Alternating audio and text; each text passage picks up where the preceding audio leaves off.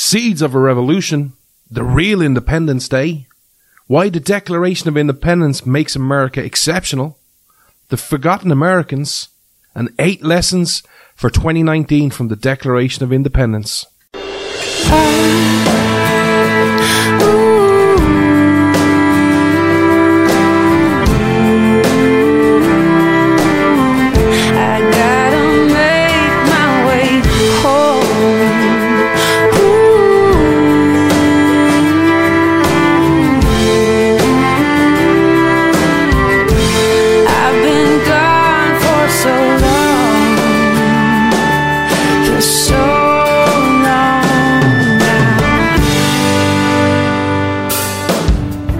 This Irishman stands with America. This is Freedom's Disciple with Jonathan Dunn on the Blaze Radio Network.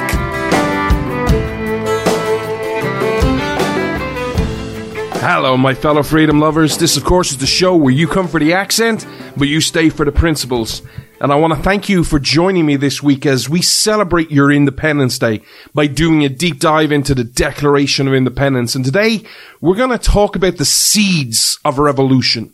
Because your Declaration of Independence wasn't written by Thomas Jefferson just, out of just pure shock and awe. This didn't just happen. This didn't just wake up and hey, guess what? We don't like England. We want to be independent and we want to be free. There was a lot of events that led up to that amazing foundational document that your country is built on. And today I want to do the seeds of the revolution. And it's hard to pinpoint exactly when your revolution really started.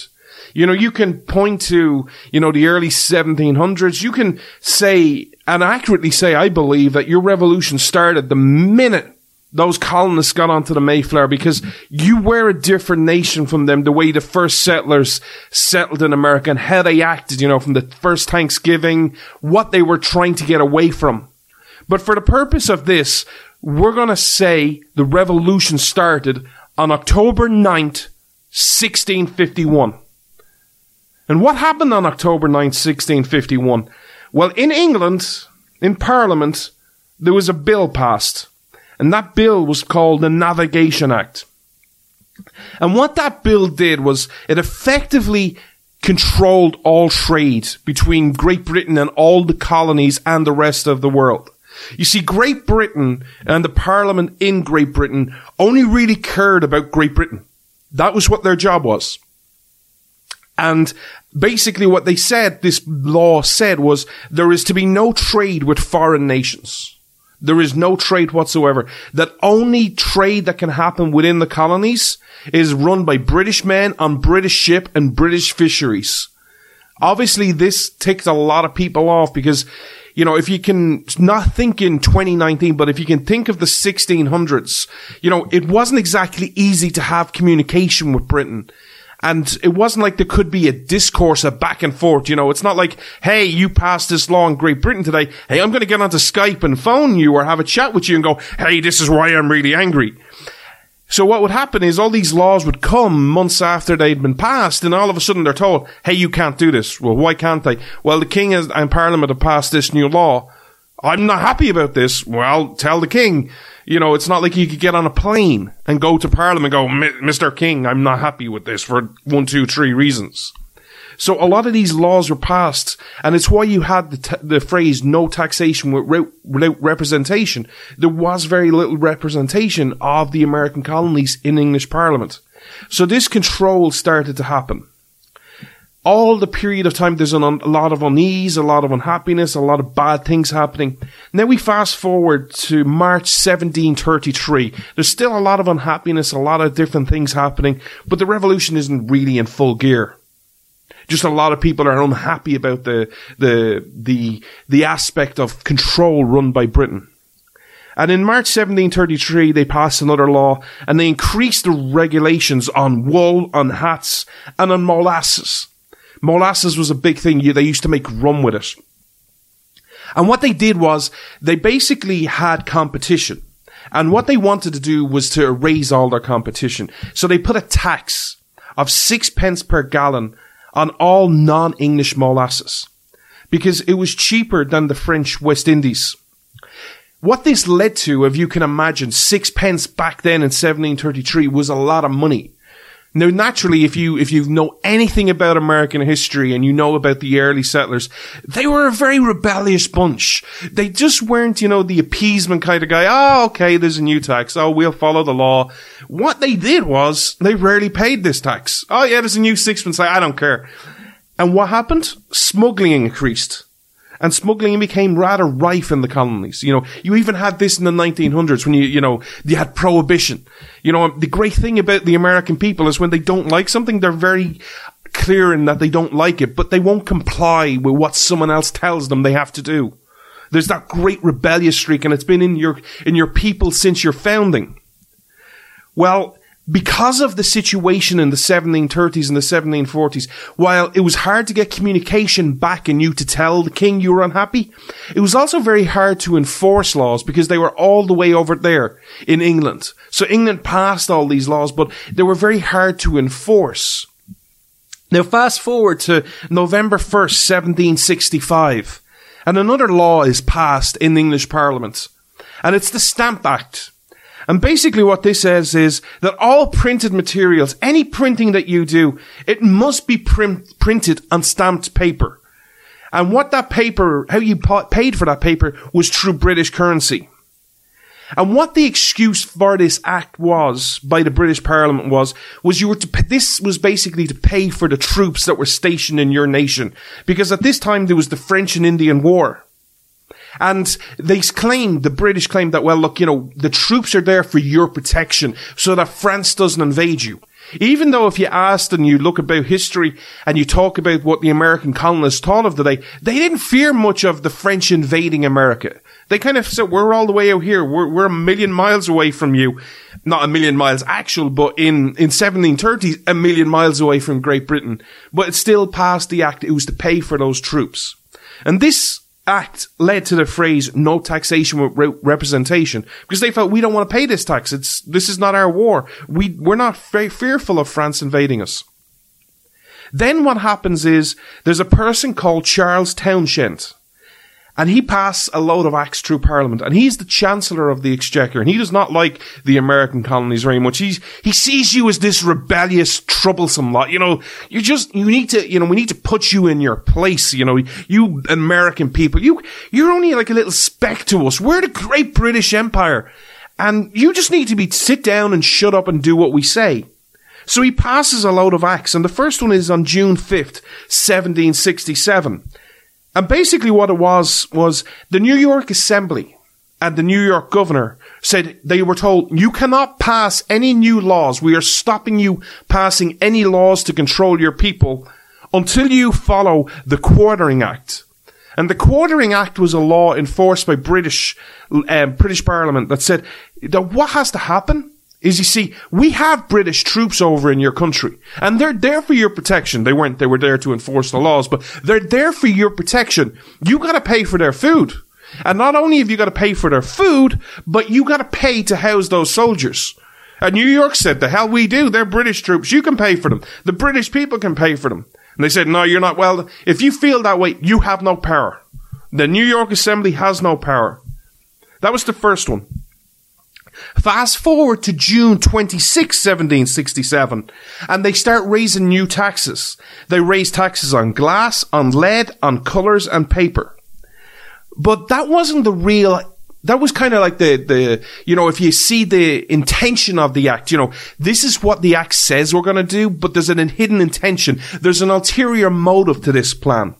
What this law did, and why it was really, really bad, was they created more customs officials.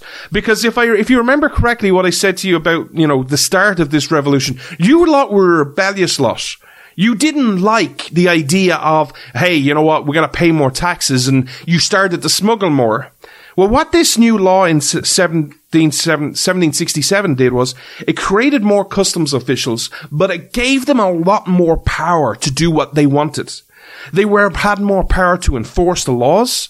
They had more power to punish smugglers. And what they also had, and if you start listening to this, listen to and understand what's in your constitution. There's a reason for it. People just didn't pick out the Bill of Rights and the Declaration of Independence just by chance. They lived this experience. What they had under this new law was what they called a general warrant. And the reason for the general warrant was that they could search private property. If they thought you were a smuggler, if they thought you weren't paying taxes, they could just say, we need a general warrant. You know, so-and-so, Joe Bloggs over there, I think he's a smuggler. He's a troublemaker. So they had general power just to go, hey, we think you're a smuggler. Here's a general warrant. We're going to search your private property. If you need help with this, this is what kind of led to the Fourth Amendment, to be secure in your persons and your papers. Now fast forward to June 29th, 1767, and you had the Indemnity Act. And what this is basically a law that says no new taxes on a certain product. Now this is a bit harder to explain, but bear with me. Over back at that period of time, England was the Great British Empire. The sun never set on the English Empire. And there was a company called the British East India Tea Company. And it was the cash cow of the English taxpayers. It created so many money, it created taxes, it created jobs. Because what they would do is they would take tea from the British East India Company, they would import it into England, you know, mix it up, change it, repackage it, and then ship it out to the colonies, and the colonists would have to pay for it.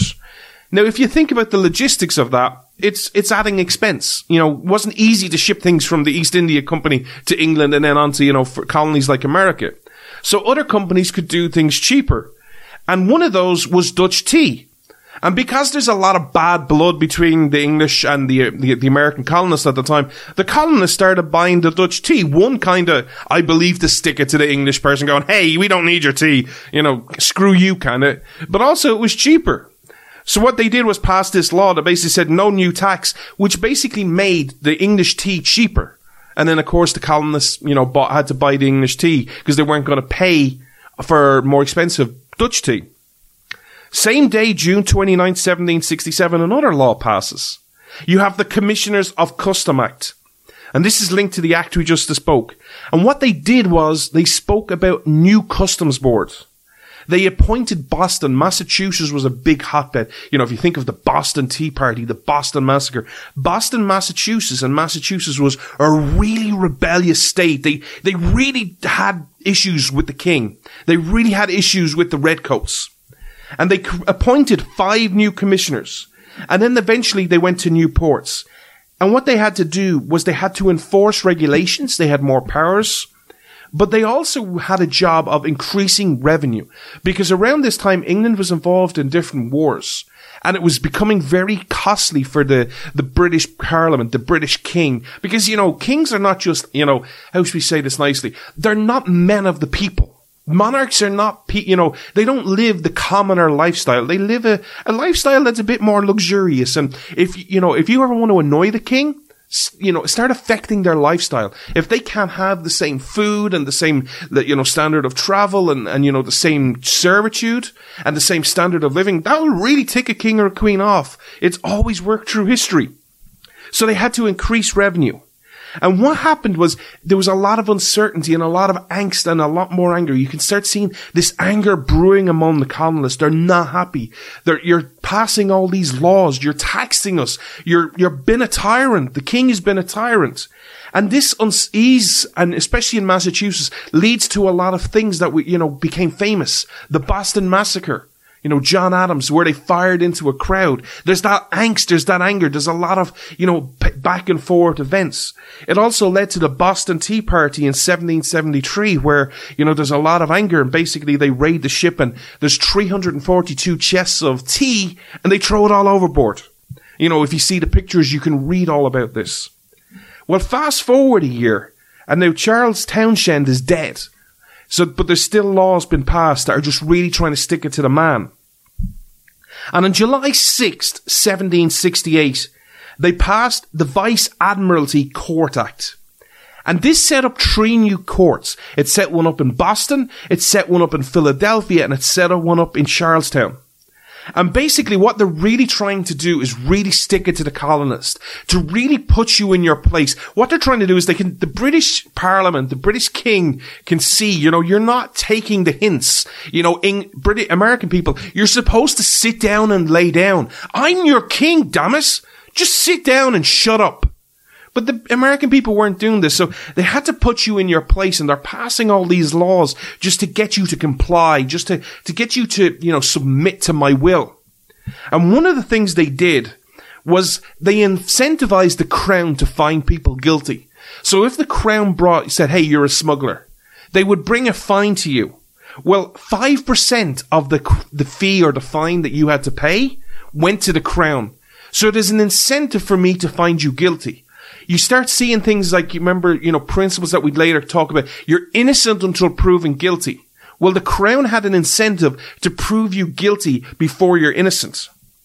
There was also, the decision was not made by a jury. It was made by the crown, who had that incentive of, hey, if I find you innocent, I only get a fee. If I find you guilty, I get 5% of your fine. So there's no trial by jury. There's other aspects of this law which make it's if you're found that, hey, we have this accusation against you, we think you're a smuggler or you've avoided paying tax, we would bring you and say you have to appear at this court. If you had to appear in court to answer the crime, you had to pay to get there. And sometimes they weren't close. Again, bear in mind, this might not seem like a big deal in 2019. Hey, I got to get to the local court. Big deal.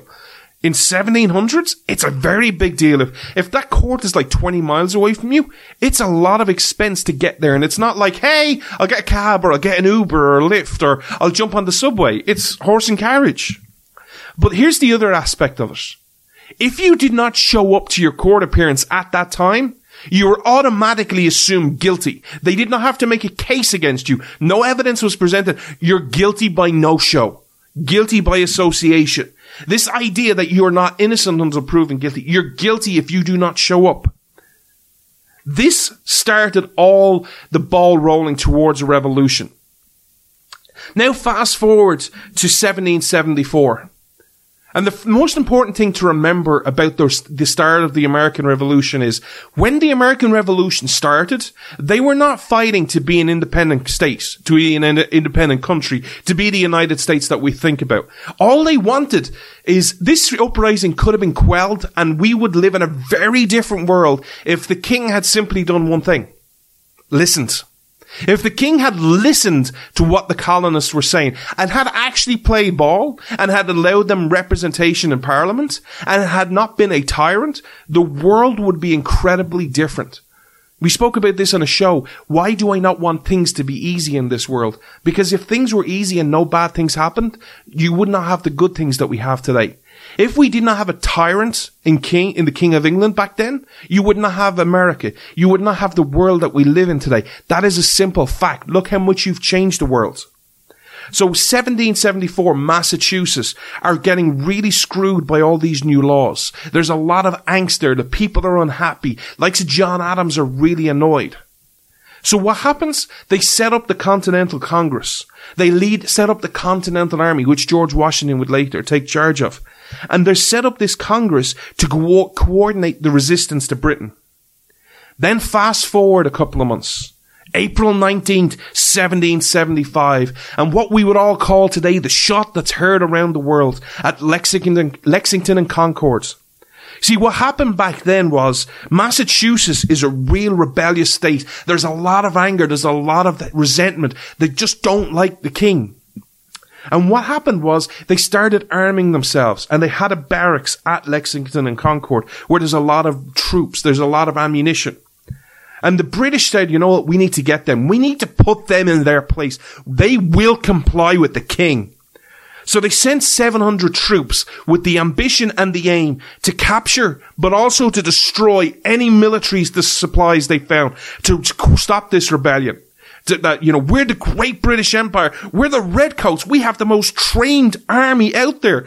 We are good at war. We have lots of experience. Those colonists, they're just a bunch of hicks, a bunch of farmers. If we just squash this before it even gets started, we'll win. Well, what happens? People like Paul Revere, people like Samuel Prescott, with their infrastructure of, spying and finding out intel, knew this was coming. The people at Lexington and Concord knew that these 700 troops are coming. And it started the battle that we would later call the War of Independence. This is what started the American Revolution. Tomorrow, we will talk about 1776 and Thomas Jefferson, talking about the Declaration of Independence. I ask you to join me as we will release another episode tomorrow, 12 noon Eastern. Remember, please share this with your family, your friends. This is not about this show. This is about getting a message out there. So when you celebrate Independence Day this week, you know exactly what you're celebrating. It's free. There's no adverts. It's on all major platforms. We're on Apple, iTunes. We're on SoundCloud. We're on iHeartRadio. We're on iTunes. We're on Spotify. We're on Omni FM. We're on Castbox. You name it, we're there. We're on Google Play Music as well. Please share these shows, and remember, a new podcast is released every Saturday at 12 noon Eastern, where we discuss the news of the day, not from a political side, but from a principle side. So please subscribe, and if you listen on iTunes, please leave a rating and review, and tune in tomorrow, Tuesday, as we talk about the Declaration of Independence and Thomas Jefferson's great words.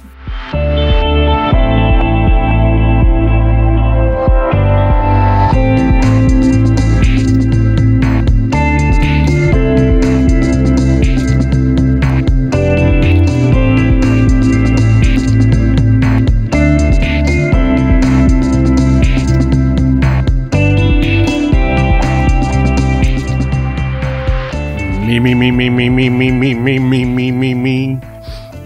Happy birthday to you. Happy birthday to you. Happy birthday, dear America. Happy birthday to you. Now, in case you're wondering, what have I just tuned into? You know, if I had a producer in my ear, the producer would be saying, John, they come for the accent, not for the singing, because that sucked. And in case you're wondering, but John, it's Tuesday. It's July 2nd. Why are you singing happy birthday? Because if you read your history and you read enough about your founding fathers, you would actually know that today, according to some, including John Adams, today is actually Independence Day, so yay! Happy Independence Day! What do I mean by this? Well, yesterday we finished up on our special for the Declaration of Independence, where we laid the seeds of your foundation. We laid the seeds of revolution, of why there was a lot of angst, a lot of anger, a lot of upset about what the way the British were treating you. And today we actually start talking about the Declaration of Independence, because everyone will celebrate it on July 4th. But July 2nd arguably is the day we all should be celebrating. Why do I say that? Because July 2nd, in Philadelphia, 12 of the 13 states, New York was the one who didn't vote. They abstained because the people there did not have permission to vote, voted to be independent from Great Britain. If you read a letter, there's a great letter if you want to Google it. It's John Adams writing a letter to his wife Abigail.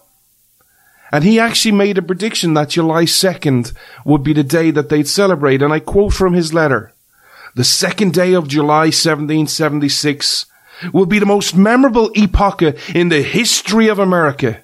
I am apt to believe that it will be celebrated by succeeding generations as the great anniversary festival.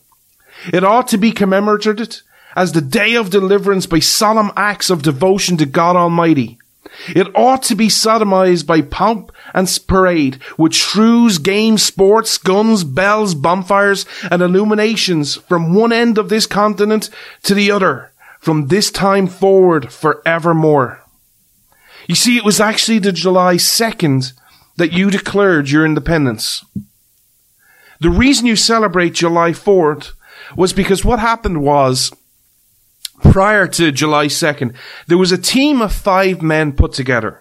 Thomas Jefferson, Ben Franklin, John Adams, Robert Livingston, and Roger Sherman. And they were all put together as a group to write the Declaration of Independence. But for many different reasons, the large chunk of the Declaration of Independence was written by Thomas Jefferson. He was seen as a great writer, as more talented maybe than the others. He had written the Virginia Constitution, for example. So it was largely Jefferson's pen that wrote a large chunk of what you read in the Declaration of Independence. So they fast forward to July 2nd, they all come together and they vote to be independent, to set up this Charter of Liberties. It was July 4th, after they had voted to, declare their independence from Britain, that the final text was approved, because there was a lot in there that they did not want to put in. One of them was the right of, where they talk about the king been, forcing the slave trade and slavery been bad. They actually took out quite a few words. They reduced it by a quarter. So on July 4th was the final text when it was approved. It wasn't signed, though, till August 2nd. If you want to look at some of the sources that went into the Declaration of Independence, you'll find them in the Virginia Constitution, which was obviously written by Thomas Jefferson, the Virginia Declaration of Rights, which is written by George Mason. There's also words from John Locke in there, and there's obviously heavily scriptural tones in there as well. But here's the thing that you need to know, that I believe it's critical. You see, I believe your founding fathers were different to a lot of other people. I believe the Declaration of Independence is what makes you exceptional from day one. It puts you on a different course. Because I want to prove to you today where I get this opinion from, to hopefully that you will share it with me. You see, the idea of the American Revolution was different. If you just think of, hey, we're in America, we had this revolution, we're automatically exceptional, I'd ask you, how does that make you exceptional? The fact you had a revolution? Well, if you listen and you read enough of history, and this is obviously a very hard number to prove because history books aren't always the most consistent, especially far back in time, but there have been at least 645 revolutions in the history of the world. The first revolution that we can find, or that I can find through my research, went all the way back to 2730 BC of the Second Dynasty of Egypt. Now, maybe there was a revolution before that, but just history hasn't accounted for it. There's 645 revolutions in the history of the world. In fact, there's quite a lot of them going on over the last few years. You look at the likes of Sudan, you look at Syria, you look at Lebanon, you look at Kurdistan, you look at Turkey, you look at Tunisia, you look at Niger, you look at Iraq, you look at Libya, you look at Ukraine, you look at Venezuela. There's 12 revolutions right now that have happened in the last couple of years. They obviously have different tones and they're against different things, and, some are more violent than others, but, they all meet by some broad definition of revolution. So why was America's revolution different? Well, I'm going to do my best over the next few minutes to prove it to you. You see, for me, it's all about the Declaration of Independence. Because the Declaration of Independence does certain things that no other revolution spoke about. If you look at maybe like the Irish Revolution, where it was against Britain as well. The Irish Revolution was about home rule. It wasn't about freedom or liberty and tyranny. It was the fact that they said, you know what? We as Irish people do not want to be ruled by British person. This idea that, hey, you're British and I'm Irish, the fact you think that you have anything in common with me and therefore can tell me what to do is wrong. I want to be ruled by an Irish person. If you look at the revolution and you read some of the Declaration of Independence from other countries around the world, you'll find certain tones in them that it's heavily mentioned, hey, we have this oppressor, this tyrant, this dictator of this country or this person within our country, and we want to be free from them. And the whole conflict is about freedom from that person or from that country. If you read the Declaration of Independence, let me give you some facts about the Declaration of Independence. The Declaration of Independence, from the start to the finish, without the signatures, is 1,338 words long. You have to get to word 357 before you even find one issue with the king. One of the reasons I have always admired, and I think it is a very American thing, and it's sadly become hasn't become common in modern day politics. But one of the reasons I first fell in love with the Declaration of Independence was your founding fathers, before they said what they were against, they said what they were for. You know, in a world today where there's study after study after study where people will go onto websites and read news, and what they'll do is they'll read the title and go, hey, I want to click on that. And then they'll read the opening paragraph, if you're lucky, the second paragraph, and go, well, all the way down to the end to the conclusion, and we'll leave out the middle part. If the people followed that sort of logic and that way of thinking and that way of reading, you'd miss everything that they had issues with the king. You wouldn't read the 27 issues with the king. All you'd read is what you were for and what you're going to do to fix it.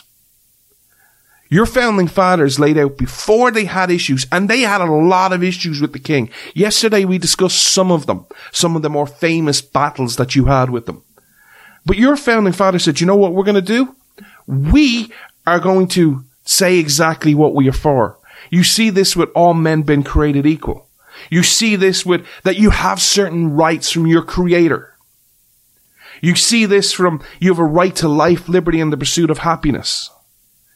You see, the reason I believe your revolution and your Declaration of Independence puts you on a course to be exceptional, to put you on a course to be unique from every other nation, was because who was the revolution against?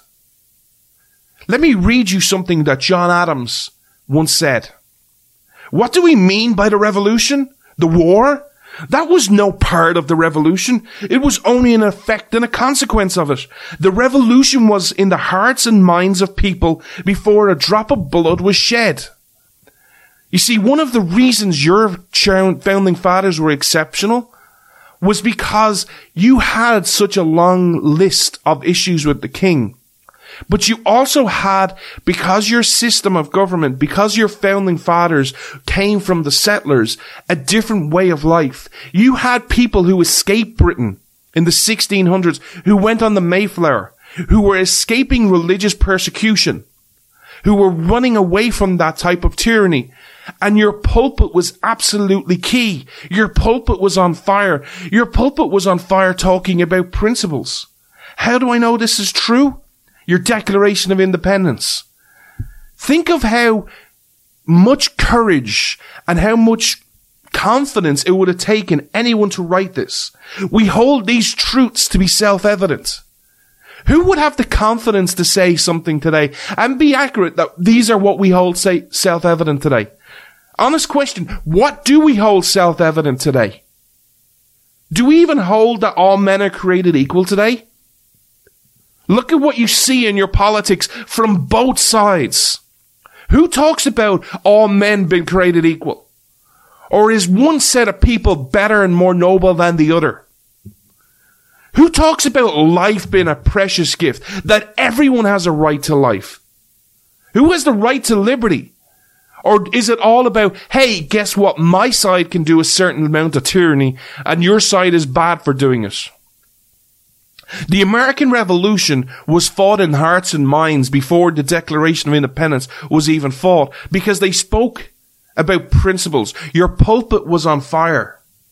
You want another proof that I know your revolution was different? Because if you read the Declaration of Independence, you will read 1,338 words. You will find king once, prince once, and British twice. But you will find references to a higher power 4 times. You see, it wasn't just against the British. Even if you read the word I can never say, the usurpations against the king. Yeah, I know I butcher. I'm a butcher of words. He never speaks about the king. It's he has refused his assent to laws. He has forbidden his governors to pass laws. He has refused to pass other laws for the accommodation of larger districts of people. It's all about he. Now, is it possible to say they just didn't want to put king in all the time? Sure. But if you read the layout of the document, it's pretty clear to me as someone who's reading it that it wasn't against the king, it was against anyone doing these. That anyone having these issues, anyone acting this way is acting like a tyrant and should be stopped. Your Declaration of Independence wasn't a declaration of war. It wasn't a revolution of, hey, it's the American colonists versus the British redcoats or the Hessians or the great British people. It was a revolution where it changed man's relationship with man and man's relationship with government. That is why your revolution was unique. Because your founding fathers spoke about what they were for. I'll also give you an interesting fact for you to share. Remember earlier on I said there was a 5-man committee set up to write the Declaration of Independence? Thomas Jefferson, Ben Franklin, John Adams, Robert Livingston, and Roger Sherman. To show you how much uncertainty there was still a large, even at the writing of the Declaration of Independence, there was still a large chunk of people who weren't comfortable declaring their independence from Britain. They didn't feel it was time. They said they still wanted to, negotiate. If we can just get their attention, we don't want to be independent. We want to be part of Britain, but we just want better treatment. Well, one of the people in that group, Robert Livingston, did not sign the Declaration of Independence. There was a great angst at the time, but the founding fathers still pursued on. And my God, how thankful we all should be that they charted that course. That they charted a course which led a long period of time in 1787 to the Constitution. And then 1791 to the Bill of Rights. You do not have the Constitution, you do not have the Bill of Rights without the Declaration of Independence. Because if you read all those 3 documents, you will see a current tone through all of them. That is why you are not an exceptional nation without the Declaration of Independence. If you have a different opinion, hey, find me on social media. I'm on Twitter, Freedom Disciple. I'm on Facebook, Jonathan Dunn 58. Let me know. But this is the foundational stone. This is the cornerstone your nation is built on. It wasn't about the British. It wasn't about some war. It was about declaring your independence, man's relationship with man, and man's relationship with government, and man's relationship with a creator. That we all have these rights. That is one of the reasons, many, many reasons, you are an exceptional nation. Tomorrow, we are going to discuss the actual principles that your founding fathers said you were for.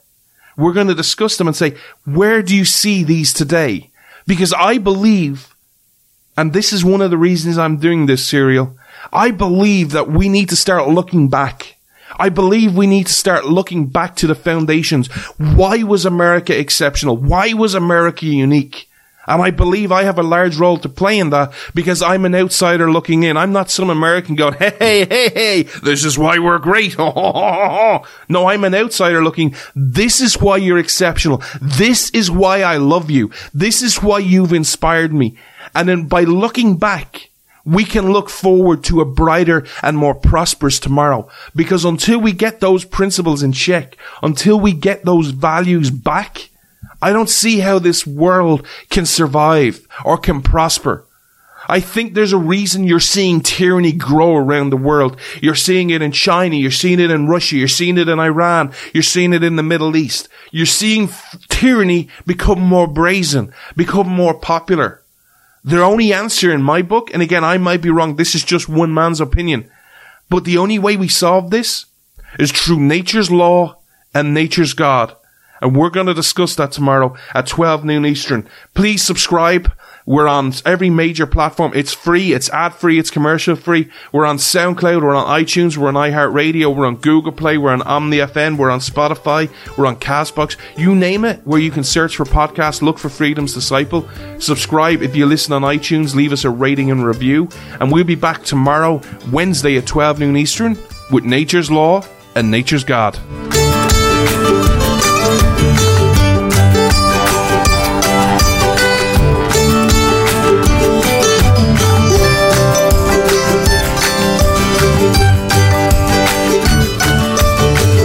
When in the course of human events, it becomes necessary for one people to dissolve the political bands which have connected them with one another, and to assume the powers of the earth, the separate and equal station to which the laws of nature and of nature's God entitle them, a decent respect to the opinions of mankind requires that they should declare the causes which impel them to separation. We hold these truths to be self-evident, that all men are created equal, that they are endowed by their Creator with certain unalienable rights, that among these are life, liberty, and the pursuit of happiness, and that the securities rights governments are instituted among men, deriving their just powers from the consent of the governed, that whenever any form of government becomes destructive of these ends, it is the right of the people to alter or to abolish it, and to institute new government, laying its foundation on such principles and organizing its powers in such form as to them shall seem most likely to affect their safety and happiness. Prudence indeed will dictate that governments long established should not be changed for light and transient causes. And accordingly all experience hath shown that mankind are more disposed to suffer, while evils are sufferable, than to right themselves by abolishing the forms to which they are accustomed.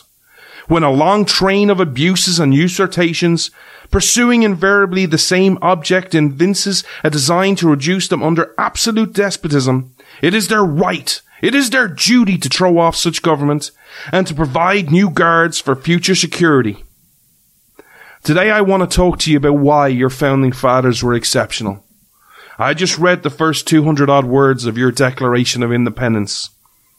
And in that 200 words, there is more things to talk about than in whole books. You see, I want to talk to you today about what we hold self-evident. What principles are self-evident today? And I know it's easy for my friends on both sides of the aisle who listen to this show to go, well, what do you want from the Democrats, John? They're just a bunch of socialists and commies and progressives. And it's so easy for my friends not to look inwardly, but to look outwardly and look at my friends on the right going, what do you want from the right? They're just all a bunch of Donald Trump, Nazi-loving white supremacists. This is where we are right now. I have friends on both sides of the aisle. What truths do we hold to be self-evident? Think about that for a few minutes today. What do we hold self-evident? Because one of the many reasons your founding fathers were exceptional was because in the opening paragraph, they talk about the laws of nature and of nature's God. You see, there are many reasons why America is exceptional, why you're different. And when I say exceptional, I don't always mean exceptional in a good term. I mean exceptional in that you're the only one who ever spoke about these things. Your founding fathers could have just went, you know what? Hey, the King of England, he's a tyrant. We don't like him. We want him out. You didn't do that. Your founding fathers, one of the things that annoys me so much, and this happens on all sides of the aisle. I have liberal friends, I have Republican friends, I have libertarian friends who go, look, they're just a bunch of slave owners. They weren't that great. History has made them out to be giants. They were just mere mortals. I'm not saying they were perfect. I'm not saying they were giants. What I am saying, though, is it was an act of God that your founders came together, that all the egos, all the BS came, and out of imperfect men came an amazingly perfect document. That came an amazingly different revolution. That you spoke about the laws of nature. Because up until then, and every nation since then has spoken not about the laws of nature, nature's God, but the law of man. If you want to understand the fundamental difference between both, the law of man changes. The law of man is a populist competition. It's, hey, who can get the most votes? And ever who says gets the most votes wins. And that becomes the popular opinion, and then they get to rule. Your founding father said, no. It's not about populism. It's not about popularity. It's about what is naturally true. What does nature's law say? What does nature's God say? And by the way, one of the reasons why your founding fathers were amazing was because they understood how things could be taken and put against them. One of the things that they founded was, if you read all your founding documents, it's clear that it's inspired by the Bible. They speak about divine providence. You look at the words that are in the Declaration of Independence and in the Constitution, you will see current tones, and they sound very eerily similar to what is in the Bible. But they didn't set up the Christian God. They didn't say, hey, we are a Christian nation to a Christian God. No, they spoke about nature's law and nature's God. It was a country for all. It was the most inclusive country that you could find. You want to talk about real equality and real inclusion? Your founding fathers are it. Because nature's law and nature's God, it could be anybody. It could be the Christian God to me because I'm a Christian. It could be the Jewish God even though it's the same God to a Jew. It could be Allah to a Muslim. It could be something to a deist. It could be the Buddha to Buddhists. Or heck, you could just be someone who just believes, hey, I have a bottle of water here and I believe it's my creator. Okay, cool. That's cool. The discussion isn't about who your creator is or identifying your creator. It's saying that there is a higher power, and there's a higher power for everyone, regardless of what your faith says. But what truths do we hold to be self-evident that are same for everyone? They spoke in the Declaration of Independence. They mentioned 3, but I want to speak about 4. They speak about life, liberty, and the pursuit of happiness. Look around today and ask yourself, is life a right from God? Is it treated in a positive light? Now, naturally, some of my friends will automatically go, no, well, it's the other side. They're abortion. Look at how they treat babies. For the rest of this show, I want you not to think about the other side. That's so easy. Look at your founding fathers and what they did. They could have looked at the other side. They could have looked at the king and written a lot about him, of how bad he was. But they looked inwardly. They looked at the greats. They focused on something bigger. They focused on nature's law. Is life precious today? Do we treat it as something precious? Yes, abortion is, I believe, horrific. What we do to babies, the most vulnerable in our society, is wrong. And it's wrong on both sides of the aisle. While one openly does say, hey, yeah, you have this right to do it, the other funds it. I'm sick and tired of Republicans going, well, the Democrats, oh my God, yeah, and yeah, you're funding it. You had control of government and you did nothing. It's not about sides. This is about principles. But life goes so much further because it's easy to wrap how we treat life in abortion. Look at how we treat life. Is life precious? Do we actually appreciate life? Or do we demean it at every opportunity? Do we look down on every opportunity? I'm going to use some examples which are popular, and I don't want you to focus on the sides, but just think of a society in America and around the world. Is life precious? Look at race. Do we look at everyone and kind of go, hey, I don't care what color you are. I don't care whether you're white, black. You could be the color of the frickin' rainbow for all I care. I'm going to treat you equally. I'm going to judge you on the content of your character. Or do we look at people who with a certain attitude when it comes to race? Of, well, you're good and you're bad. Do we look at people a certain way when it comes to politics? Hey, you voted for a certain person. Do we dehumanize people who vote differently? There is one question. Life always becomes about abortion and death. But do we celebrate life and all its causes? You're now about to approach 2020. Can you understand why someone would vote for a Democrat? Can you understand why someone would vote for Donald Trump? Can you understand why someone might vote third party? And I said the key word there is understand. I didn't say agree. I have friends on all sides of the aisle. I have nothing in common with Democrats. I have nothing in common with Republicans pretty much as well, especially in 2020. I'm not on any side. But I have many friends on all sides. I'll go, hey, I've got to stop Donald Trump. Okay, I can understand it. I don't agree with it. I don't think he's Hitler. I don't think he's a white supremacist, but I'm not a big fan. Hey, can you understand why I got to vote for Donald Trump? Sure. I'm not going to dehumanize anyone. It's a vote. Can I understand how you don't have the right background?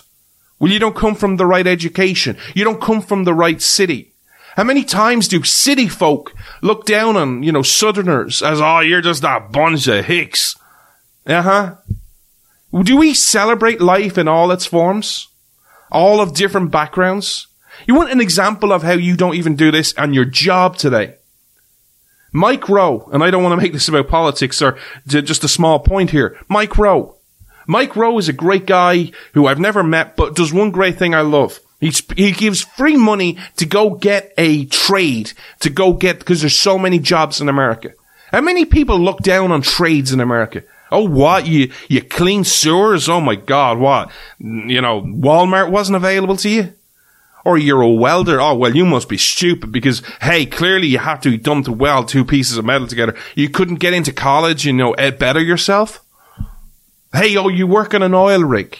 Oh, well, you must be dumb. Or, you know what? Want to know a prime example of something we can't do without, but everyone look down on? Truckers. Oh, what? You couldn't do anything better? All you could do is, I'm only smart enough to drive a truck. Yeah, and you know what? Without them, we die. Without truckers, we die. Because who gets food from point A to point B? A trucker. Are you going to do that job? You with your Harvard education who looks down on people? And now I'm not looking down on people from Harvard. If you want to go be to the best school, and if you think that's Harvard or Oxford or ever what it is today, Princeton, if you want to have the top degree in law and in sciences, cool. I'm not looking down on you. I say go for it. But if you want to be a trucker, be the best trucker you can be.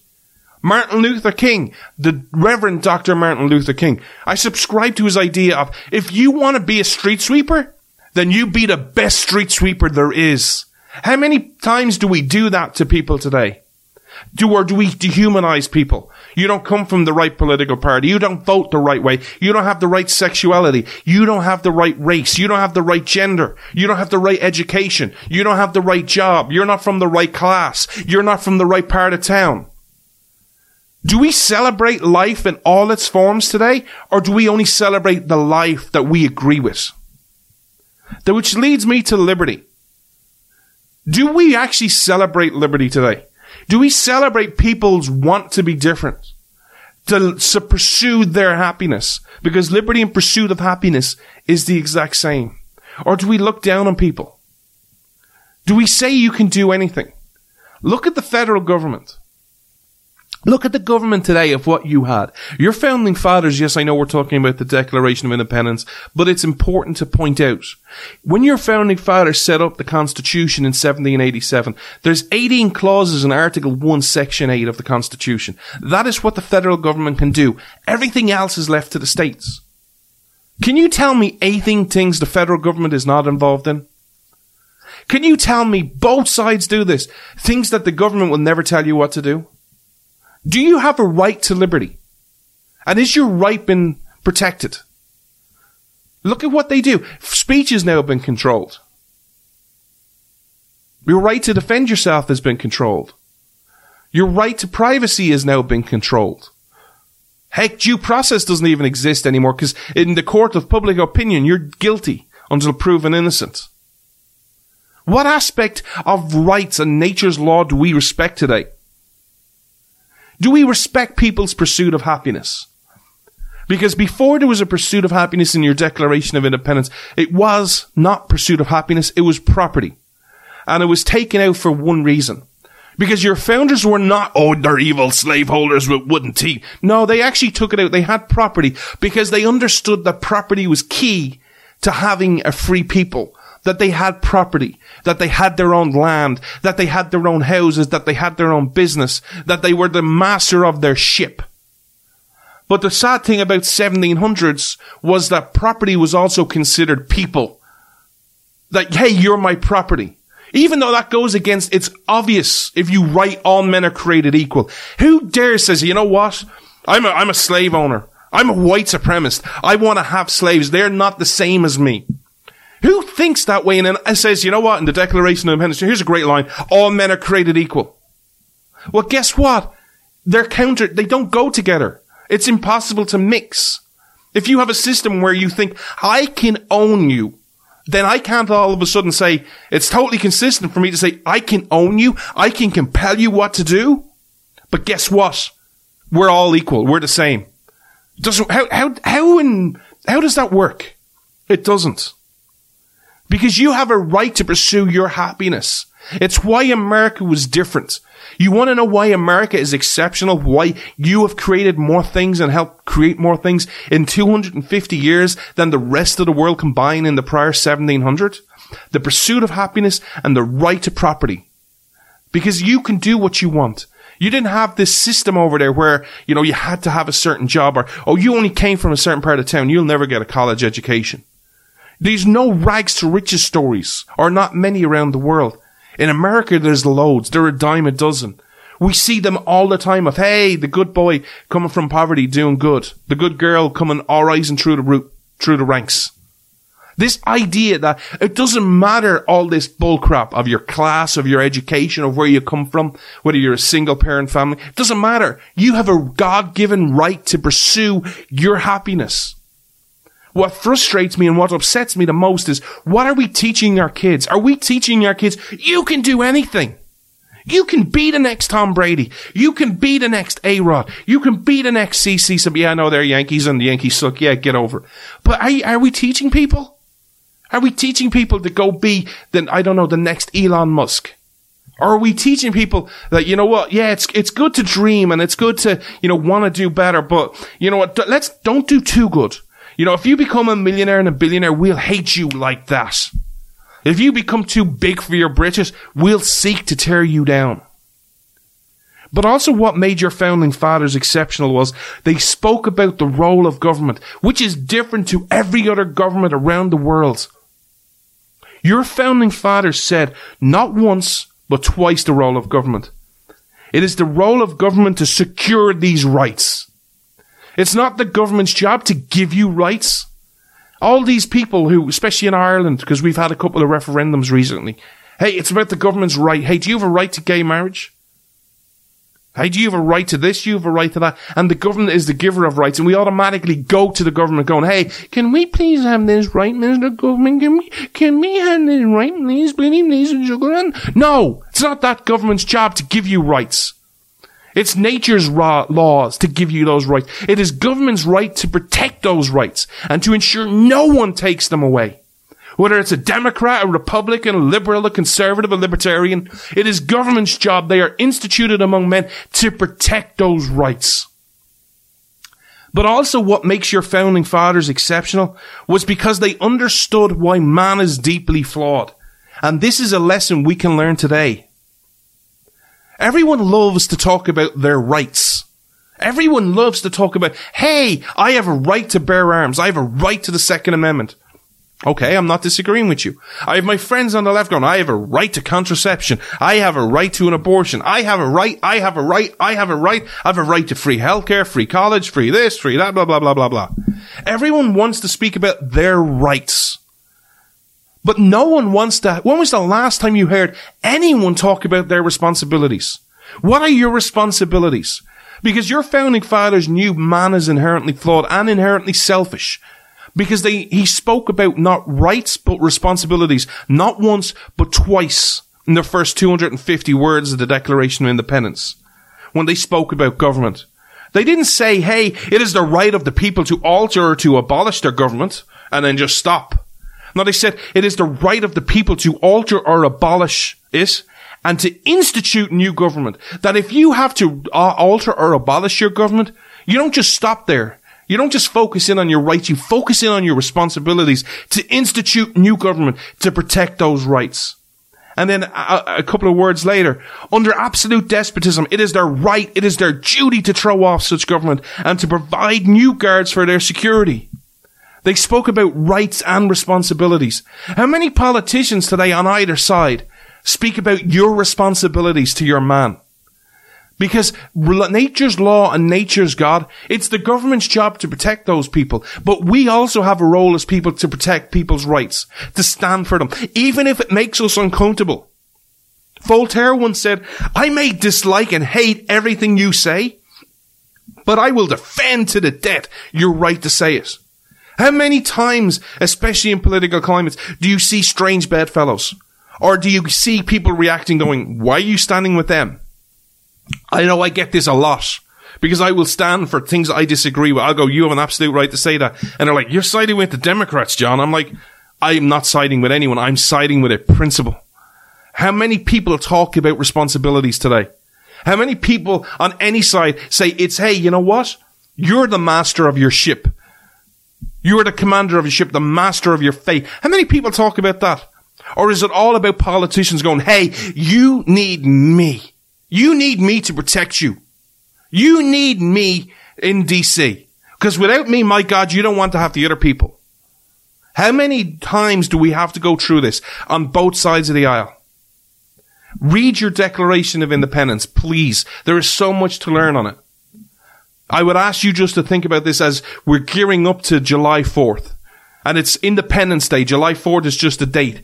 You're gearing up to your Independence Day, to celebrating, to having burgers and hot dogs and beer. Think about what role your founders viewed for your government in the Declaration of Independence, and then have an honest look at both sides, at all sides in DC, and kind of go, how much of it is consistent, or how far have you travelled from what your founders' vision was? And is that a good thing or a bad thing? Because tomorrow we're going to talk about the forgotten Americans. We're going to talk about the forgotten Americans who seem to be whitewashed from history that no one ever remembers. Thank you so much for tuning in today. Please subscribe, listen on all major platforms. Or on iTunes, SoundCloud, Stitcher FM, Omni FM, Castbox, Spotify, Google Play Music, you name it.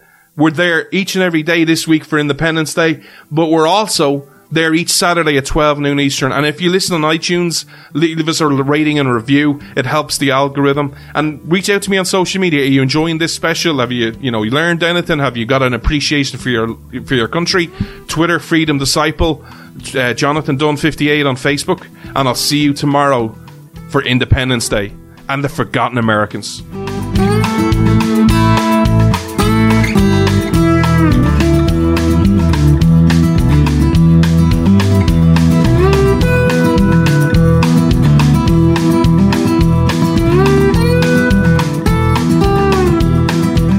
Governor Samuel Huntington, Honor Roger Sherman, William Williams, Oliver Wolcott, Thomas McKean, George Reed, Caesar Rodney, Button Gwinnett, Lyman Hall, George Walton, Charles Carroll, Samuel Chase, William Packer, Thomas Stone, John Adams, Governor Samuel Adams, Elbridge Thomas Gerry, John Hancock, Robert Payne, Joshua Bartlett, Matthew Thornton, William Whipple, Abraham Clark, John Hart, Francis Hopkinson, Richard Stockton, John Witherspoon, William Floyd, Francis Lewis, Philip Livingston, Lewis Morris, Joseph Hughes, William Hooper, John Penn, George Clymer, Benjamin Franklin, Robert Morris, John Morton, George Ross, Benjamin Rush, James Smith, George Taylor, James Wilson, William Ellery, Governor Stephen Hopkins, Thomas Hayward Jr., Thomas Lynch Jr., Arthur Middleton, Governor Edward Lutridge, Carter Braxton, Benjamin Harrison, Richard Henry Lee, Thomas Jefferson, Francis Lightfoot Lee, Thomas Nelson Jr., George Lyde, and Timothy Matlock. These are the brave people who risked everything to sign the Declaration of Independence. And in the case of Timothy Matlock, he was the scribe of the Declaration, who risked everything to sign the Declaration of Independence. In an era today where we are filled with politics, where it is clear there is only ever one motive, and that motive is to win. We are told that winning at all costs is pretty much everything that is important in our world. We are told that the other side cannot have power. How this election is the most important, the most critical election of all time. I'd ask you to take a step back today on Independence Day and remember the 56 men who risked everything not to sign the Declaration of Independence, but in effect to sign their own death warrant. Because by signing the Declaration of Independence, it was an act of treason against the Almighty King, and treason is punishable by death.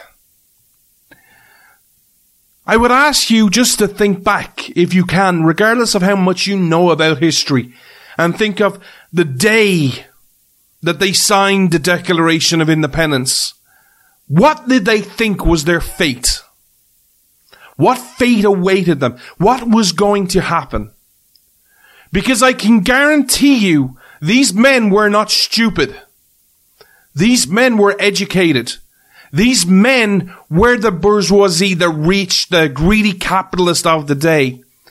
And if you could go back in time, if Marty McFly and Doc was true, and we could get in our DeLorean and go up to 88 miles per hour and go all the way back to 1776, and if we could bring some truth serum with us, and we could get those 56 men and put truth serum, inject them with it, and ask them just one question. Do you think you can win? How many do you think would say yes? Because the reason I say we bring truth serum with us is because, of course, you have that emotional high. You've just signed the Declaration of Independence. Of course, everything's going to go right. The weather's going to go our right. The troops are going to go our way. General George Washington is awesome. Everything's going to go away. Of course, we're going to win. But that truth serum is key because that it doesn't allow for emotions. That doesn't allow for, the adrenaline rush they had. Truth serum cuts through all that and says, do you really think you can win? Is there anyone who really thinks that you are guaranteed to win? Is there anyone within the sound of my voice who thinks, yes, when we signed that, we were always going to win? Really? You're going against the superpower of the day. The army that has so much training, so much experience. They have all the troops, have all the food, have all the weapons, have all the ships that they need to win. They're experienced. They fought many wars before. And all you are is a bunch of farmers. You're not well armed. You're not well trained. You're not well fed. In fact, so many of your troops didn't even have shoes. Didn't even have their own rifle. And yet you think you can beat the superpower of the day? Are you kidding me? You were going to lose big. On paper, it's a no contest. It's, you know what? It's like, don't even show up. Just phone it in. Just say, yeah, actually, you know what? I'm sick that day. Call into work sick. I'm not doing it. On paper, you haven't got a chance in hell. It's a sure thing. If you're a bookies, you pay out early. If you're a bookie and you have some ethic and someone goes, hey, I want to place a bet. Okay, what's your bet? I want to place $10 on America to win the Revolutionary War. At some point, as a bookie, you got to go, I really want to take your money because I take bets on everything, but gee, I feel bad taking your $10 because you're never seeing this again. It's so bad. You're paying out early. Anyone who bet on the British, you're like, you know what? The war doesn't even have to be over. Here's your money. You win. Clearly. That's how lopsided this battle was. But I want to talk to you about the forgotten men. Because today, everything is about personalities. Everything is about personalities. It's about Trump, never Trump. It's about Joe Biden. It's about the GOP. It's about the Democrats. It's about the Tea Party. Look how far you've travelled. Everyone can name something from the Declaration of Independence. All men are created equal. When in the course of human events, we pledge to each other our lives, our fortunes, and our sacred honour. Many Americans can tell you how many people signed the Declaration of Independence. How many people can name somebody? Today, on this Independence Day, I started by naming the 56 men and women. Because it's important we remember their sacrifice. But I also want to talk to you about winning. Because I want to share a story about 3 signers of that Declaration of Independence. And as I'm sharing their stories, I would ask you just to think of one question as I'm sharing their stories. What does winning look like to them? Did they get to see and enjoy it? The first one I want to talk to you about is a man called John Hart. And John Hart signed the Declaration of Independence on behalf of New Jersey. Now, John, like every other signer of the Declaration of Independence, signed it as a rich bourgeoisie landowner. He was a farmer who owned a lot of land. This guy, this family, is not struggling. John, like every other signer, had nothing to gain by signing this document and had everything to lose, not only his life, but his fortunes. John was a farmer. John signed the Declaration of Independence. And what happened? The troops took his farm. The troops take his farm. They threaten to execute him. And he has 12 kids. And he goes into hiding. Fast forward a couple of weeks and months. New York becomes a bit more safer because of the Revolutionary War. And in 1778, because he's a farmer, because he puts the country first, because he puts principles first, he's got some of his land back. And instead, during growing season, instead of planting and growing and getting ready for next year's crop, he doesn't do that. In fact, he lets 12,000 men, along with George Washington, stay on his land to allow them to rest and to prepare for the battle. The Battle of Monmouth, which happened on June 28th. Sadly, November 7th happens. He returns home. And on the 9th of November, he's too ill. He gets kidney stones or gravel. And he has to return home. And he continues his illness until May 11, 1779, where at age 66 he dies. 1779. The war isn't over. You haven't started to talk about the Constitution or the Bill of Rights. What does winning look like to John Hart? But that's just one story. Let me tell you the story of Francis Lewis. Because you see, Francis Lewis was another millionaire and billionaire who had everything to lose and nothing to gain. Francis Lewis, like John Hart, could have easily paid the taxes the king wanted. Could have played ball.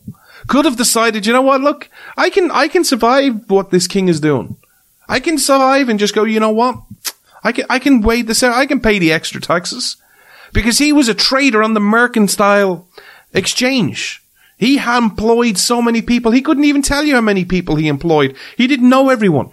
That's how big of a businessman and a big deal Francis Lewis was. Well, in Francis Lewis, in 1775, he made the fatal mistake of removing his family and effects to a country home he owned in Long Island. And when he signed the Declaration of Independence, and it got out, he signed it, well, it didn't really go very well for him, because in that autumn, his house was plundered by British troops. He had an extensive library and valuable papers of every description, the papers of the day taking account. They were all destroyed. Not only were the British troops, because they were so nice and awesome, were they content with just ruining his property, they decided to send a message. Because how dare you British men, you greedy colonists, you greedy businessmen, why can't you just pay your fair share? We need to send the message to you. We need to squash you. And what we are going to do is we're going to send a message through the family of Francis Lewis. Because Mrs. Lewis fell into the power of the British troops. And she was retained as a prisoner for many months. During her captivity, she was in close confinement. She did not even have a bed to lie on. She did not have change of clothes, and she wasn't given the proper food. She was treated horrifically. The situation was so bad that by the time it became known to Congress of her condition, there was a resolution passed, because what happened was the Americans had taken a prisoner from the British side, and they basically organized a swap. But sadly, because of the length of her suffering, the pain of her suffering, she died within a couple of years. What did winning look like to that Lewis family? Can you imagine the guilt, the pain, the anguish of Francis Lewis, knowing what, because you signed the Declaration of Independence, your wife went through that hell and then shortly after died? What type of guilt would you live with? What type of pain would you be able to live with that pain? Especially when you came from wealth. Especially when it would have been so easy. Why did you have to sign this document, Francis? Why couldn't you have just paid the tax? If you had just paid the tax, all this treatment upon me would never have happened. Just play the game. Yet he didn't. He risked it all. But that's not the last story I want to share. The last story I want to share with you is of a man called Richard Stockton. He was also from New Jersey. And Richard Stockton was highly, highly educated. In fact, he was educated so well, he was a lawyer. He was on the New Jersey Supreme Court. Again, not someone who's poor. Someone who had everything to lose and nothing to gain by signing the Declaration of Independence. And what happened to him when he signed it? Again, the British invaded his home. On November 30th, 1776, he was captured in the dead of night. And he was dragged from his bed and marched in the freezing cold weather in nothing but breeches and a nightshirt. And he was turned over to the British and he was jailed. And eventually he was sent to prison in New York. Some of the treatment he had in New York, he spent most of his time locked in irons. He was starving. And because of the winter of 1776, 1777, if you read anything about it, it was really bad, it was really brutal, it was really harsh. He was sent to a prison in New York. To put into context how bad this prison was, in the whole of the Revolutionary War, there was 4,435 casualties during the war. This prison in New York where he was sent to had over 12,000 men die. That is how bad the conditions were between the freezing cold, the days spent in irons, the starving, the no food, lack of nutrition. Three times the amount of people died there than in the whole Revolutionary War. Eventually it got out of the shocking and inhumane treatment, and eventually he was released. He was so poor because of everything been taken up from him, his fortune was stolen, that when he was removed and relieved from prison, he spent a lot of his life living off charity from his friends. This was a man who was rich. These are the men who signed the Declaration of Independence. What does winning look like for any of these? What does winning truly look like? But yet they did it anyway. There are many reasons why America's founding fathers were really exceptional men. And why your revolution was different. We've discussed it all this week. But one of the reasons you were different, if you read the French Revolution, if you read about revolutions throughout the world, they're always usually started by those in society who are really annoyed, shared that with America. Really frustrated, shared that with America. Really angry at a tyrant, shared that with America. But they also have one thing in common that separates them from America. They are usually the poorest in society. If you look around at like situations in Venezuela today, the people uprising are always, and I'm not using this in a dismissive way, but it's just a fact. They're always the people who have nothing to lose. They're at the lowest ebb of society. They're like, you know what? Screw it. We're going to try and get rid of this tyrant because we have nothing to lose and everything to gain. What? My life is miserable. What have I got to lose? What, you're going to put me in jail? Chances are maybe because of the situation that maybe my life in jail may be better than my current life. I may get more food, more nutrition. At least I might have a bed. I won't live on the streets. These are some of the revolutions around the world and throughout history. It's usually by people who have nothing to lose and everything to gain, that they might have a brighter tomorrow. Your founding fathers were different. They had everything to lose. They had everything that you would want in society, whether it was power, whether it was influence, whether it was stature, whether it was money, whether it was land, whether it was business, whether it was people working for them. You name it, they had it. These 56 men were incredible men because they could have easily just played the game. They could have just said, you know what, look, we're just going to pay the taxes. We're going to comply with the king's rules because, hey, we're businessmen. We'll find a way to make money. I won't be affected. My workers may be. My fellow man may be. I won't be. I have everything I need to make sure I can live a comfortable life. They didn't. They came together and put their signature on the Declaration of Independence for a better tomorrow.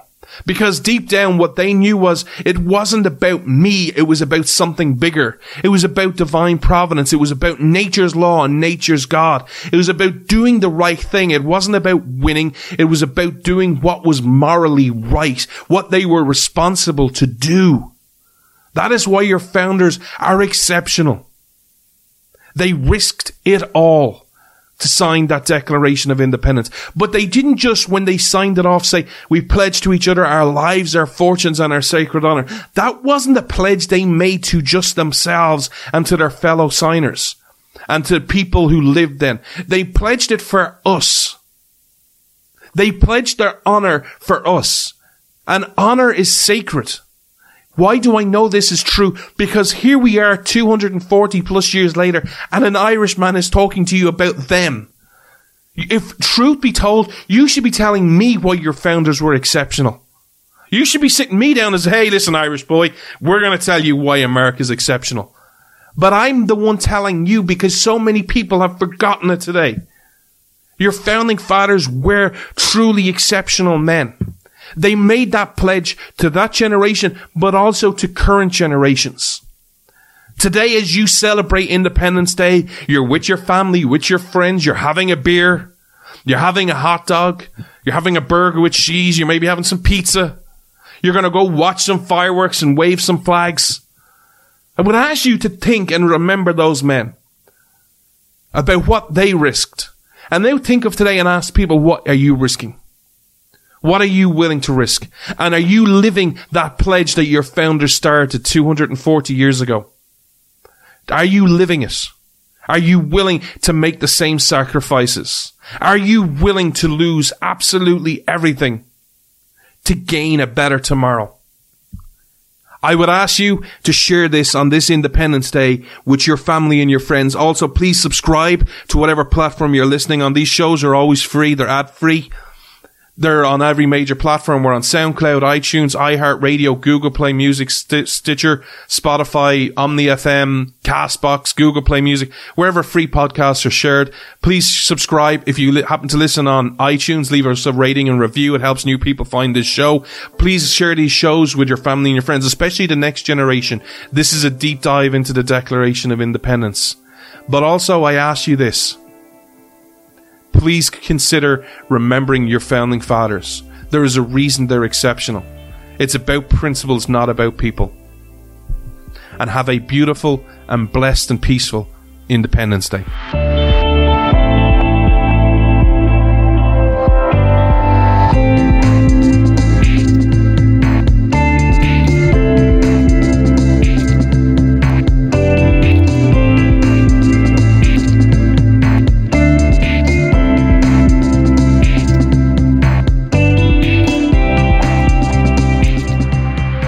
I want to thank each and every one of you who joined me this week as we did a deep dive into the Declaration of Independence. And it's now Friday, and Independence Day has come and gone. You've had some beers, you've had some time with your family and your friends. You've had some food, hopefully had some hot dogs and some pizza and some burgers. Hopefully you saw some really cool fireworks. And it's now Friday. And what I want to do today for a few minutes with you is, okay, John, I love the Declaration of Independence. I love your passion for our history. But, you know, I've always been a forward-thinking guy or a girl. I really want to know, what can I do? Well, here's some lessons that we can learn from the Declaration of Independence. And I have 8 things I want to share with you that I really want to emphasize of how you can act going forward. And the first one is something that I, maybe as an outsider, see slightly different. You see, I see America as a country. I see it as a piece of land, and it's an amazing country. I see America as a collection of people, a collection of individual people coming together to make a better tomorrow by pursuing their happiness. That is the way a lot of people see America. But I see America slightly different. I see it as a country. I see it as a great people. I salute your people. I believe in the sentiments of de Tocqueville. America is great because Americans are good. But I also see America as an idea that changed the world. Those ideals, that truths are self-evident, that all men are created equal, and that they are endowed by the Creator with certain rights. Those ideals mean something to me. They're true. Even if we don't agree on what the ideals are. The idea of maybe you don't agree with free speech. Maybe you think that there are certain speech that should be curbed. Okay. But that you agree that there are certain things that are off limits. That they're never up for debate. They're never up for discussion. And that your right for these can never be taken away, regardless of who holds power. Whether it's a Republican, a Democrat, a Libertarian, a Conservative, a Tea Party, a Progressive, a Socialist, a Communist, whatever. They can never be taken away. And they can never be taken away from your political opponents. Because the one thing about freedom and about principles is, it's always easy, when we talk about free speech as a perfect example in today's world. It's always easy to defend the speech that you're comfortable with. Well, I have no problem with you saying that. I have no problem with you saying that. It's easy to be for that because it costs no political capital. And this happens on both sides of the aisle. The speech that you should protect, it's like the one that you're like, oh, should you say that? Oh, I don't know. Yeah, you should. I'll defend you. I may think you're wrong. I may think you're even an idiot. I may think you're an insensitive, fill in the blank, a-hole, butthole, whatever word you want to use. I'm trying to keep this kid friendly, but use whatever word that is really strong. You're the worst person. You have a right to say it. You don't have a right to say things that make people feel comfortable. The right is to say things that are uncomfortable. America is a set of ideals. America is, with the Declaration of Independence, the Constitution, and the Bill of Rights, it is a set of ideas. Are you living up to those ideas? Look at your Constitution and your Bill of Rights. It is violated on a daily basis by both sides. Is it time to actually look and kind of go, you know what? We don't want to follow the Constitution anymore. We don't want Article 2 to be limited. We want the President to have more power. Okay, well then be honest, I'll just disagree with you. But are those ideals that your founding fathers risked absolutely everything for been followed? The second thing that we can learn, and every politician can learn this, and every media pundit can learn this if they actually wanted to work at their jobs, but they don't. They want to pick the easy way out. Because it's easier to say, you know what? Hey, this is why they suck. One of the things that's amazed me, and I'm not very political anymore, but I used to be very involved in politics. I used to be involved trying to, hey, this person's really good, this person's a constitutionalist, this person should be, win. I gave up for many reasons because, one, the politicians that did win turned out to be different, but two, they lost a lot. And I was really bad at it. But one of the things that always amazed me about your politics is where you go to all your people in your area and outside your area, but, you'd say, hey, I need money. And you'd get money, directly to the campaign, or people would go and donate to a super PAC, which wasn't connected with the campaign, and say, hey, look, I need all this money. We need to run these adverts. And the people would give money to the politician. And then what did they do? They'd give all this money and they'd run adverts talking about their opponent and why they were bad. Your Declaration of Independence, it took 357 words for them to name one bad thing they didn't like against the king. The first 356 words were, hey, this is what we're for. Can you imagine if you put that into context? Look at all the media people today. Oh, the Democrats are so bad. Oh, the Republicans are so bad. Why? And what happens is the whole thing just slides and continues sliding because there's no incentive to say what you're for, because that actually requires work. That actually requires thinking. But also that requires you to hold your side accountable. Because if you start saying, hey, this is what we're for, then guess what? If your side violates it, you got to call out your own side. And that doesn't make you popular. A prime example of this is Article 2. Who wants to call out their own side when it comes to Article 2, that the presidency has no power? Another example, the Fourth Amendment. Do you have a right to privacy? Well, guess what? Both sides say you don't. They both continue with these warrantless wiretaps. Both sides, Republicans and Democrats. Even when there's new litigation put forward, or not litigation, sorry, new laws been proposed in Congress. There was one a couple of weeks ago. Hey, get a warrant. Nah, we don't want to have to do that. Do you have a right to privacy? Tell me what you're for, not what you're against. Lesson 3. America was not about people. We have romanticized, and rightfully so, I believe, as someone who genuinely loves George Washington. I think he is the greatest man to ever live, apart from Jesus Christ. But I don't consider Jesus a man. I consider him divine. But literally, I think he is the greatest man who ever lived. Because not only did he leave power once, but twice. There's so many stories, and we've shared these over the many years during this show. I think your revolution was about principles. Again, and I can prove this by your culture, because so much of your founding fathers' influence is in your culture. It's about stories that you share. Everyone can quote a little line from the Declaration of Independence. All men are created equal when in the course of human events. Yet if you ask that person, name one person who signed the Declaration of Independence, they would maybe struggle. They might come up with Thomas Jefferson or different, one of the popular names. But would they know how many signed it? How many people signed it? 56. How many colonies were there? Different questions like this. Your history is not about people. It was about principles. It was about nature's law and nature's God. Now look at it today. How many people can tell you about the opposition? Who can tell you who's running for president? How many people can tell you how many nominees there are for Democrat president? There's 20.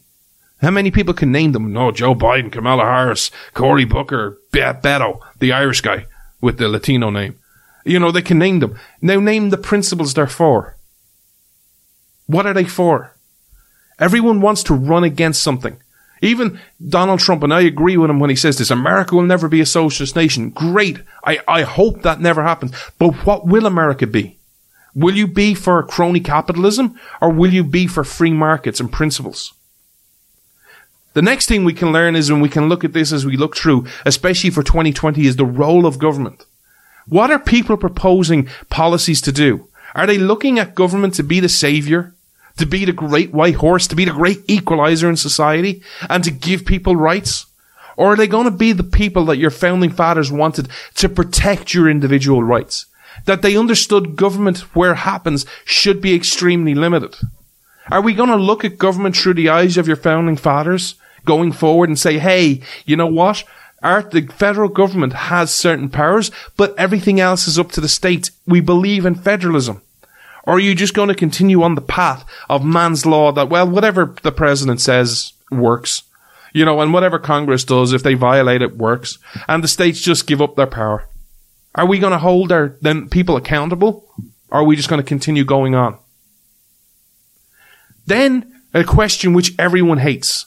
What are you responsible for? We spoke about this when we talked about government, that everyone wants to talk about their rights. Hey, I have a right to free speech. I have a right to contraception. I have a right to healthcare. What are you responsible for? We spoke about this in the Declaration of Independence, where not once but twice it says it's the right of the people to alter and abolish their government, but to institute new government. That speaks about their duty. Under absolute despotism, it is their right, it is their duty to throw off such government and to provide new guards for their future security. What is your responsibility? What do you have to do? I don't know what the answer to this is, by the way, because it will be different for everyone. Everyone has a role to play. You want to know what my responsibility is? My responsibility is the same thing it has always been. It's to testify to your greatness and to explain why I love America so much. Because here's a newsflash. As much as I love George Washington, you hear me talk about George Washington being the greatest person. You never really hear me say about George Washington, the president. It's George Washington, the man. My responsibility is to highlight the principles of your country that I love, that I believe changed your nation, and to help inspire you. Because your history is amazing. It doesn't need to be embellished. It doesn't need to be made cool. It doesn't need to be made hip. It's incredible. It's an incredible story. In fact, it's so incredible that if someone actually wrote your history and went to Hollywood and say, hey, I've got this great story, you should make this a Hollywood blockbuster, they would read it and go, really? Oh yeah, I get it. The people with the pitchforks and the knives and a few of them had guns is going to beat the superpower of the army of the day. Yeah, get real. People won't buy it. People will look at this and go, this would never happen. Yet that is your history. That is amazing. It just so happened that, the worst winter happened at just the right time. That the lake just happened to freeze just at the right time. That will never happen. That's so when it happened. That is your history. Your history doesn't need to be embellished. It's amazing. It's inspiring. And I know one of the criticism my friends get from the left, I get from my friends on the left going, you're always looking backwards, John. Why don't you ever look forward? Because history, while it doesn't repeat itself, it sure as hell rhymes. And what we're seeing right now is a rhyming of history, where you're no longer talking about nature's law, you're talking about man's law and what's popular and about winning. This is not an American thing. This is a problem the whole world has always had. I don't look back to romanticize the founding fathers. I look back at history so I can learn from it and go, what did they do? How did they act, and was it good or bad? And if it was good, we can follow it. If it was bad, we can learn from their mistakes, like your founding fathers did. Your founding fathers, when they wrote the Declaration of Independence, when they were writing the Constitution, they didn't go, hey, what sounds good and what should we do? They looked back, they studied ancient Greece, they studied Rome. Why did those civilizations, which were considered great at the time, fail? And what can we do to improve upon it? They even looked at the king and said, hey, what do we not like about the king? So that when we get independence, when we start running and controlling our country, and as the United States of America, what can we do to ensure the people never uprise against us? What rights can we protect? Hey, you know what? Let's not have general warrants. Okay, great. Let's have that. Let's have the Fourth Amendment. Hey, let's not control speech and silence people. Great. Let's have the First Amendment. And when things get really bad, let's have people who can defend themselves. Let's allow them the right to bear arms. Great. That's the Second Amendment. Hey, you know what? Let's have a fair trial. Let's be innocent until proven guilty. Okay, that's the Fifth and the Sixth Amendment. Your founding fathers look back on history, not to say, hey, romanticize it, but to learn from their mistakes. Say, hey, what can we take and improve upon it?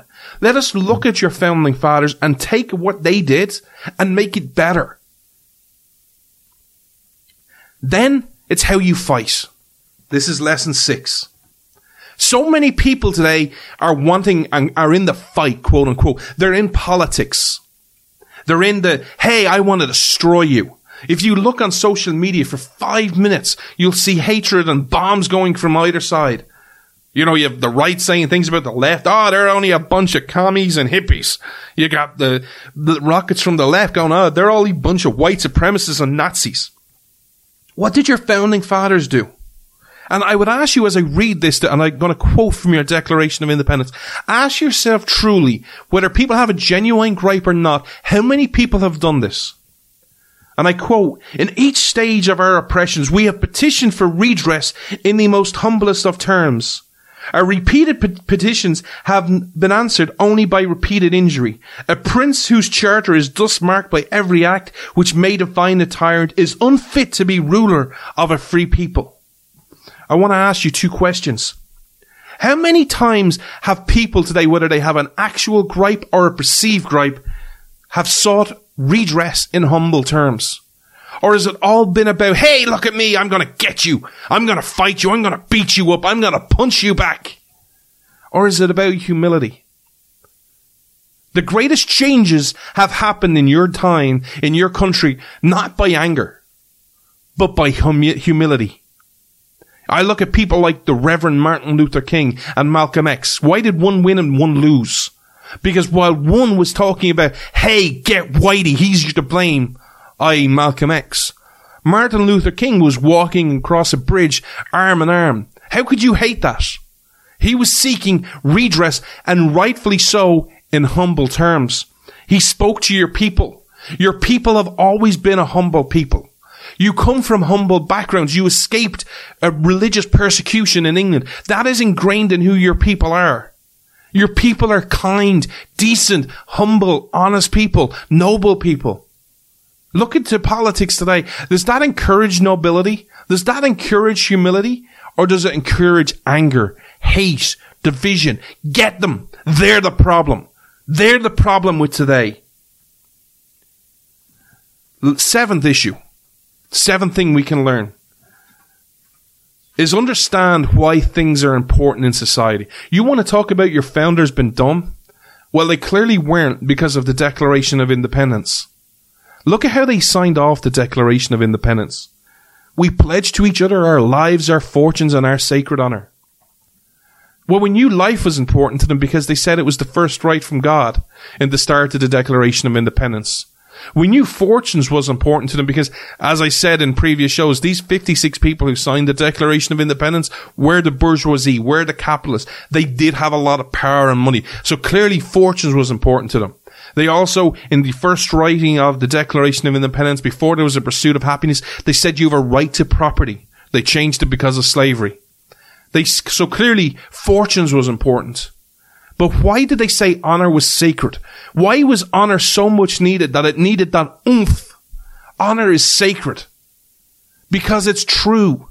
Because here we are 240 years later and an Irishman is talking to you about honor being sacred. I was talking to you about how these men and women, while they're imperfect, while they're sinners, if I may use religious language, came together and put all the egos aside and created perfect documents, which I believe are the Declaration of Independence, the Constitution, and the Bill of Rights. All that was cast aside. But you want to know also how else, and I can prove this by your culture, honor is sacred. There's a saying out there, don't be a Benedict Arnold. Go research the story of Benedict Arnold. Why was that a saying? Because he was for you. He was one of the great patriots for America prior to turning on you. That is ingrained in your culture, acting with honor. How many people today, and even forget the politics, forget the media, because it's always easy to pick on them. Because what politician acts with honor today? What media outlet acts with honor today? It's a very short list if it is anybody on that list.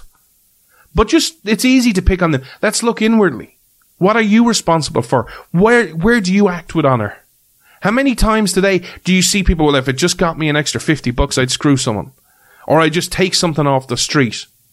If there was $20 lying outside the sidewalk, would you try and hand it in and see find its rightful owner, or would you just take it? Go, happy days, finders keepers, losers weepers.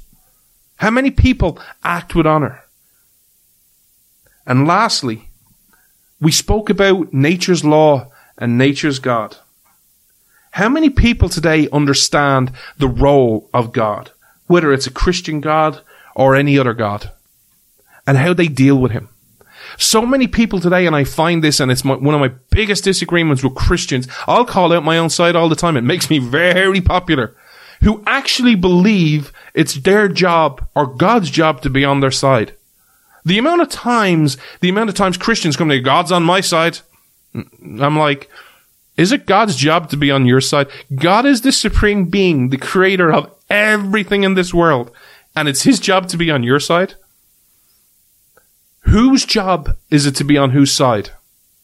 Nature's law and nature's God. There's a great story from the Civil War where there's a lot of back and forths between, the Yankees. Yeah, go Yankees.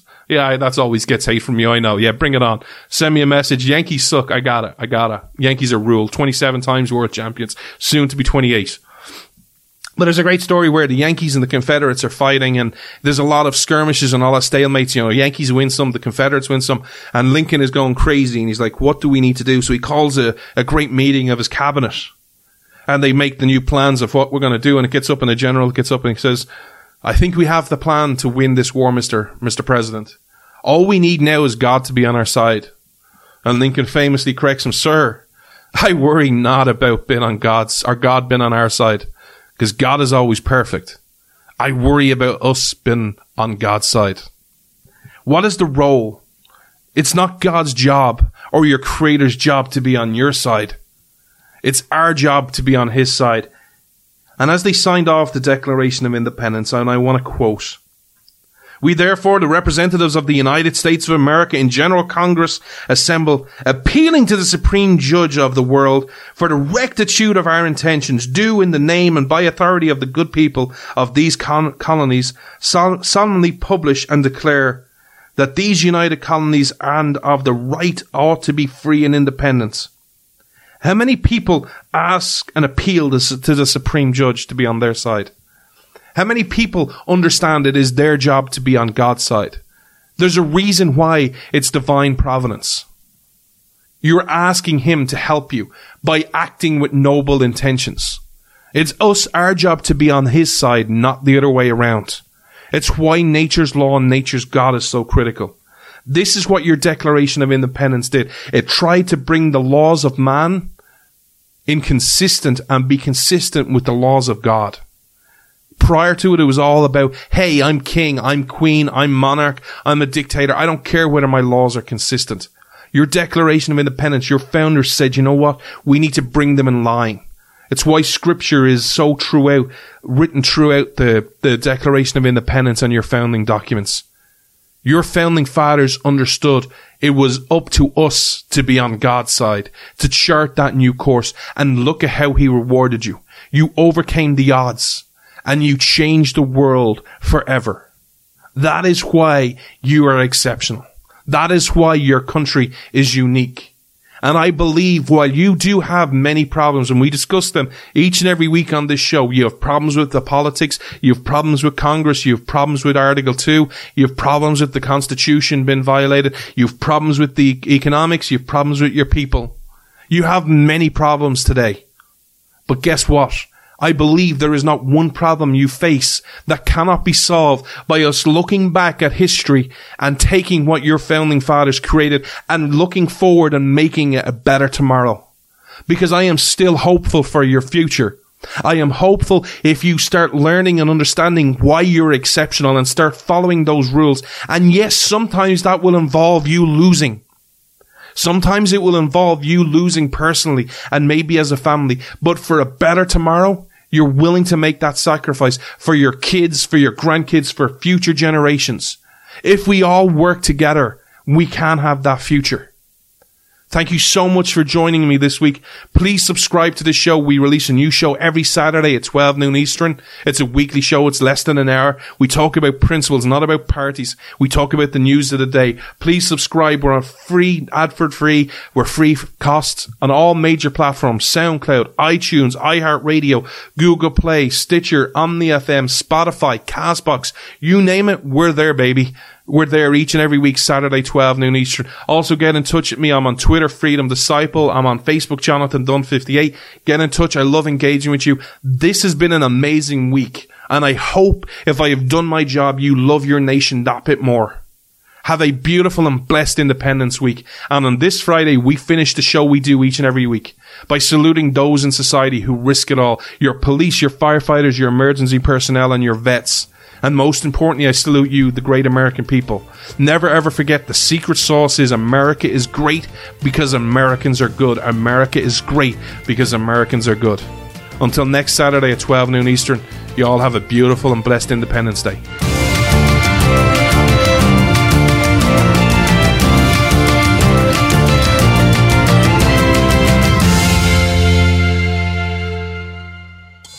Freedom versus freebies. This is Freedom's Disciple with Jonathan Dunn on the Blaze Radio Network.